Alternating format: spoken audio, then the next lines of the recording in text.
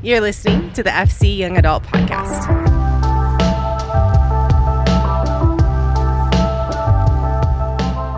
Hey everybody, hope that you are having a fantastic week. We are starting a new series this week entitled Practicing Presence. For the next month and a half or so, we're going to walk through what many would call spiritual disciplines, these key components of our walk with Jesus that are not just something that we're called to, but things that will help form us into disciples of Jesus. And we do not want to be people who just hear about Jesus, but who actually sit at his feet, people who are fully present in a relationship with their Savior. So practicing presence. Every week, the topic is going to be wildly important, but this week we're going to talk about Scripture, the Word of God, an instrument that speaks into every other topic that we will discuss over the next month and a half. So it's important to understand that establishing healthy rhythms in our engagement with Scripture will set a foundation for how we establish healthy rhythms in the other areas of our walks with Jesus. So Scripture, the Bible, the Word of God. Why do we believe that the Bible is important? Because Jesus did. Jesus' mind was saturated with Scripture. Jesus regularly quoted the Old Testament in his messages. There are so many different examples of Jesus talking about Scripture, whether it be Psalms or Isaiah. Then you have the New Testament, which was written about Jesus. It's the account of Jesus. The gospel is the account of Jesus, and then everything that comes after Jesus. And it's important to make this distinction. We do not trust in Jesus because the Bible says to. We trust in the Bible because Jesus says to. We don't trust in Jesus because the Bible says to. We trust in the Bible because Jesus says to. John chapter 15, verse 7 says, "If you remain in me and my words remain in you, ask whatever you want and it will be done for you." If my words remain in you, this is Jesus speaking to the disciples. If my words remain in you, Jesus tells us as disciples of Jesus to abide in his words. So one of the questions that we have to answer is, are we actually willing to live out the lessons of Scripture? Are we actually willing to live out the lessons of Scripture? The Pharisees, the Sadducees, the religious elite of the time, they knew Scripture inside and out. And yet when Jesus was on the scene, when Jesus was right in front of them, they couldn't recognize him as the Messiah. So it's not just about knowing Scripture, memorizing Scripture, and knowing it in our minds, but understanding it on a soul level, that in our spirit, in our heart, we know Scripture and what it means. Are we actually willing to live out the lessons and the commands of Scripture? As I was thinking through how to structure this message, it was actually really stressful because you could go in a million different directions.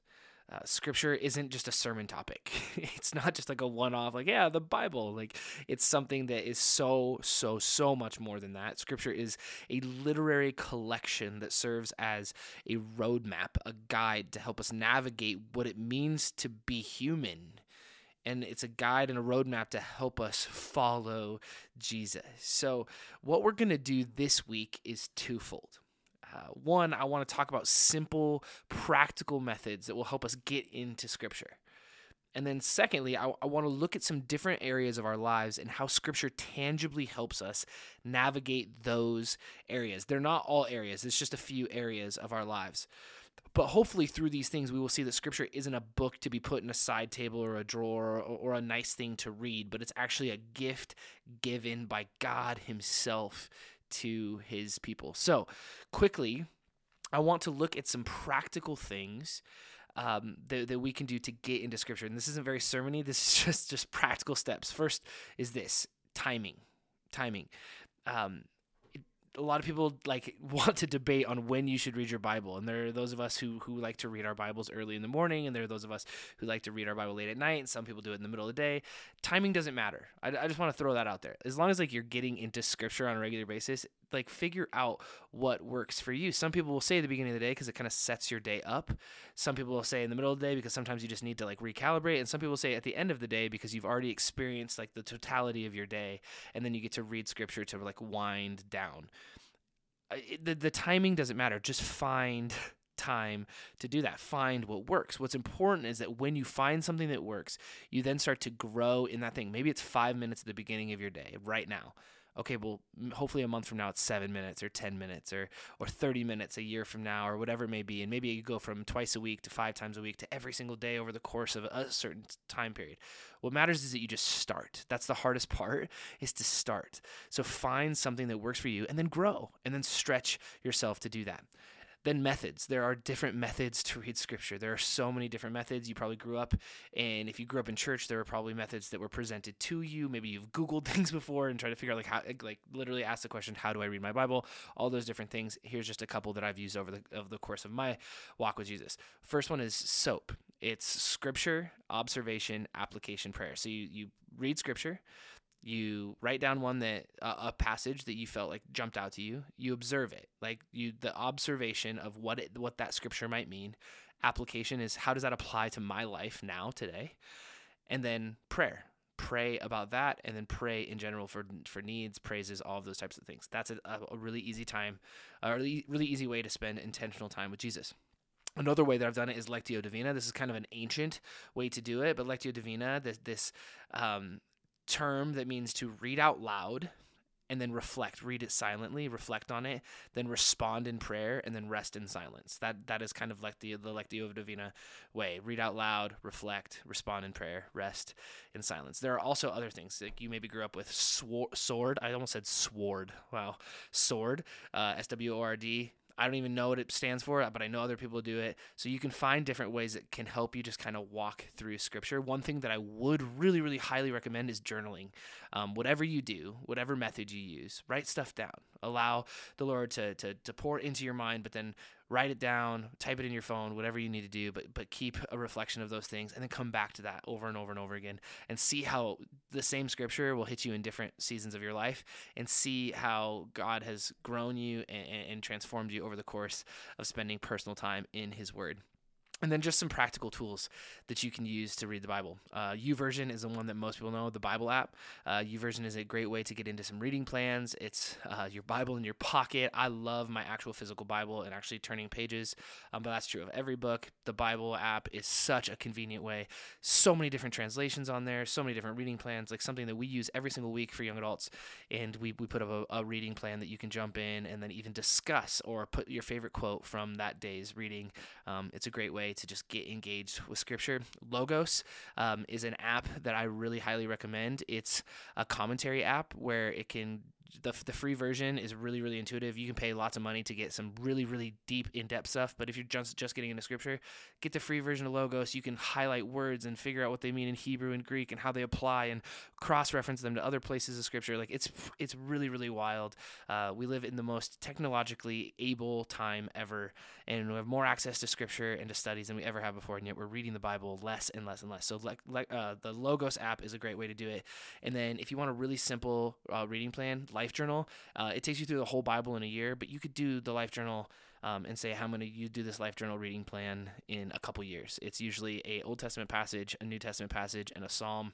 It's really, really great, and you can take it at your own pace. So those are just some practical things about timing methods, tools that you can use to get into Scripture. What's really important is that you get into Scripture and figure out what that means. Do it alone, do it with a friend, do it with a small group. It's so important that we get into Scripture. So that's the practical.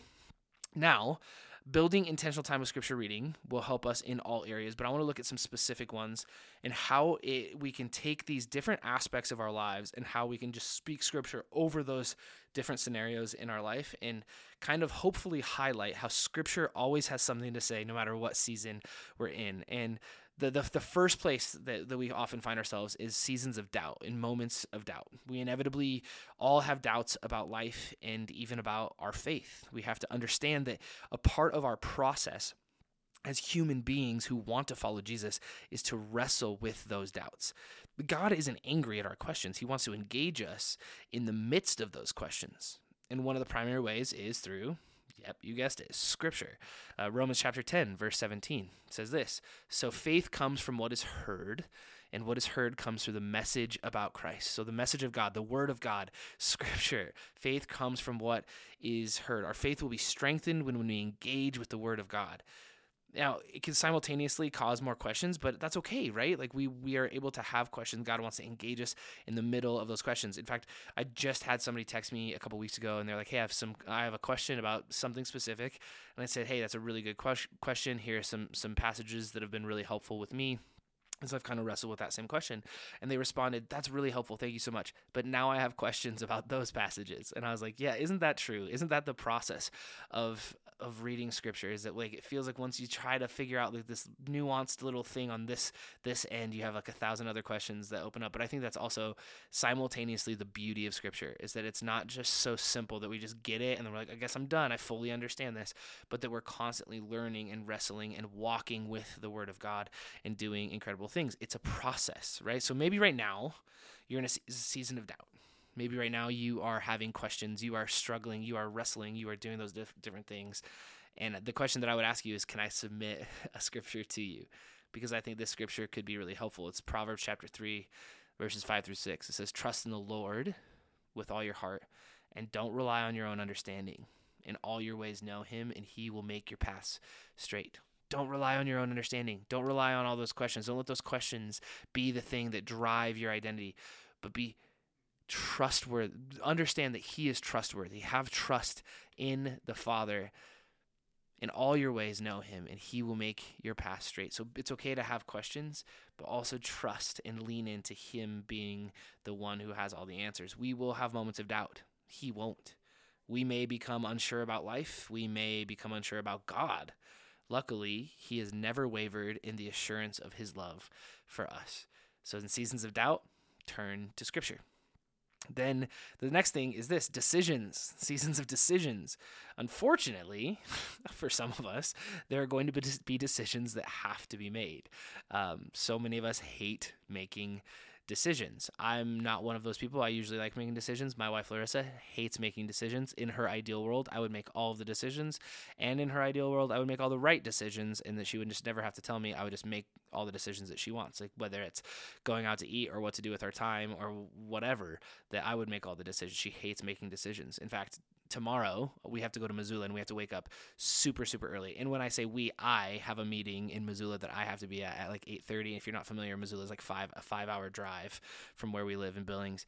And she's like, "I think I might try to go with you. I'm nervous about you driving by yourself." And I was like, "That's totally understandable. I think I'll be okay, but I understand why you're nervous. Waking up at 3 o'clock in the morning and jumping on the interstate is not necessarily like a really fun proposition." And on like Friday, I think, or Saturday, she's like, "Hey, I'm going to go with you on Wednesday." And I was like, wow. And she's like, "Are you so proud of me for making a decision so far in advance?" She hates decisions so much. And 3 days I was like, "I'm so proud of you for making a decision 3 days in advance." Because usually it's right up until the day before that we're waiting. And all jokes aside, decisions can be absolutely paralyzing. We get fearful of making the wrong decision when something really, really matters. Or we get wrapped up in all of the what ifs. Well, what if this happens? What if this happens? What if I make the right decision, but this? What if I make the wrong decision and then this? Like, we just get wrapped up in the what ifs. And shockingly, and you're going to start seeing a theme here, Scripture has something to say about that too. When we are trying to make thoughtful decisions, one of the main things that we're looking for is discernment.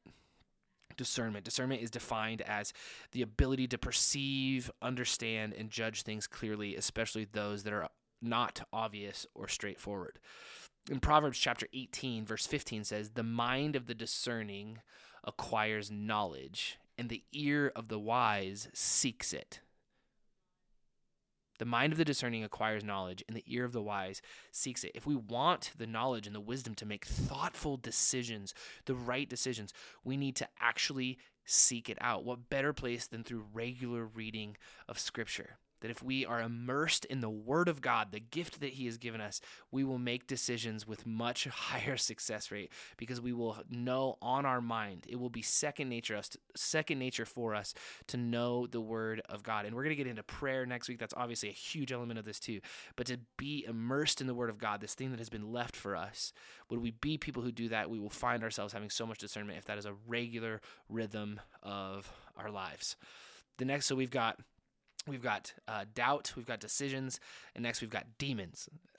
And I was just sticking with the D's, but what I really want to say is spiritual warfare. Spiritual warfare. The Word of God is described as the sword of the Spirit in the book of Ephesians. It's a primary weapon against the attack of the enemy. We honestly do not talk about spiritual warfare nearly enough.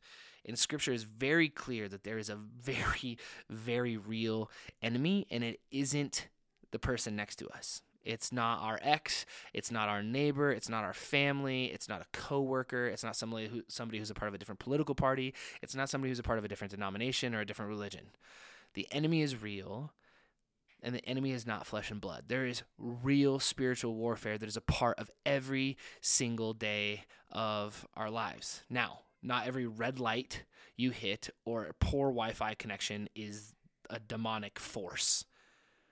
But we have to be aware that spiritual warfare is real, and we must be prepared to fight back. And the way that we fight back is by knowing the Word of God, to understand it as a tool. It is a weapon for us to use. It is the sword of the Spirit. And I could come up with some points here, or I could literally just point to what Jesus did himself when attacked by the enemy when he is tempted in the wilderness. If you're familiar, Jesus gets baptized. He comes out of the water. The Father says, "This is my Son with whom I'm well pleased." And it says the Spirit leads him into the wilderness to be tempted by the enemy, by the devil. And in Matthew chapter 4, verse 1 through 11, we see this interaction. I'm just going to read it in its entirety. It says, "Then Jesus was led up by the Spirit into the wilderness to be tempted by the devil. After he had fasted 40 days and 40 nights, he was hungry. Then the tempter approached him and said, 'If you are the Son of God, tell these stones to become bread.' He answered, 'It is written, it is written, man must not live on bread alone, but on every word that comes from the mouth of God.' Then the devil took him to the holy city and had him stand on the pinnacle of the temple and said to him, 'If you are the Son of God, throw yourself down. For it is written, he will give his angels orders concerning you, and they will support you with their hands so that you will not strike your foot against a stone.' Jesus told him, 'It is also written, do not test the Lord your God.' Again, the devil took him to a very high mountain and showed him all the kingdoms of the world and their splendor. And he said to him, 'I will give you all of these things if you will fall down and worship me.' Then Jesus told him, 'Go away, Satan, for it is written, worship the Lord your God and serve him only.' Then the devil left him, and angels came and began to serve him." You see, Jesus knew the Word. He knew the Word of his Father. He knew Scripture, and we should too. See, when it becomes second nature to look to the Word, to the Word of God, the attacks of the enemy become ineffective. When we know it, when situations arise, whether it's doubts or decisions or spiritual warfare, whatever it may be, when things arise in our lives and we know Scripture so well, we can just quote it or we know it. And it doesn't need to be, it's great if you know it word for word, but if you just know the truth of Scripture on your heart, you can combat the lies of the enemy so much more effectively. It's also important to point out that the devil actually uses Scripture in this moment, but because Jesus knew the Word of God so well, he was able to identify it and immediately untangle the way the enemy was trying to use it. You see, the enemy knew how powerful the Word of God was. He knew Scripture. But see, this is the thing. Just like the Pharisees and the Sadducees knew Scripture and weren't able to identify Jesus the Messiah, the enemy knew Scripture too because he knew the power that it had. But he wasn't living it out, obviously. But Jesus, the incarnation of God, knew the Word so well that when the enemy tempted him in really real and really obvious ways, like he's hungry and he's like, you can turn these stones into bread and you can get rid of that hunger. Oh, like you could rule all of these things. Like you go against the will of your Father, all these different things. Like these are real human temptations. And yet Jesus knew the Word of the Father. He knew the Word of God. And he was able to use those things to make the attacks of the enemy ineffective. The fourth thing that I want to look at, the final thing that we'll look at this week, is discontentment. Discontentment. It can be so easy as people to find ourselves being dissatisfied with life. We want something that we are discontent in, or we want something and we are discontent until we get it, until we receive that thing that we so desperately want. Or we get it, we receive the thing that we think will bring contentment, and then we want something bigger. We want something better, we want something newer, we want something shinier. And that could be something physical, that could be something relational, monetary, whatever it may be. That we often find ourselves as human beings being discontent with this season of life that we're in. No, I think as young adults, it can be so easy to think about all the things that are not yet. All the things that are not yet. There is absolute beauty in all of the possibilities that lay before you. But also, those possibilities can quickly become quicksand. That the things that you think will bring contentment all of a sudden are the things that are starting to drag you down into more and more discontentment. It can be easy to self-determine what will fulfill us. It's human nature. But Scripture says this in Philippians chapter 4, verses 10 through 13. It says, I rejoiced in the Lord greatly. This is Paul speaking to the church in Philippi, because once again you renewed your care for me. So he's really thankful about what they have done for him. He's thankful for their relationship. He says, you were in fact concerned about me, but lacked the opportunity to show it. So even in a way that even in a season where they weren't able to help him tangibly, he knew that they loved him. And then Paul says this, he says, I don't say this out of need, for I have learned to be content in whatever circumstances I find myself. I know how to make do with little, and I know how to make do with a lot. In any and all circumstances, I have learned the secret of being content, whether well-fed or hungry, whether in abundance or in need. I am able to do all things through him who strengthens me. Scripture pointing back to Jesus. A reminder that no matter what season we're in, all things are fulfilled in Jesus. So Scripture, this roadmap, this guide always is going to point us back to the Father. It's always going to point us back to Jesus. It's always going to point us back to the truth of the gospel, that Christ and him crucified will strengthen us in every single season. So I know this was a little rapid fire, but let's come back to the main idea. Scripture is a gift. It's a gift from God to his people.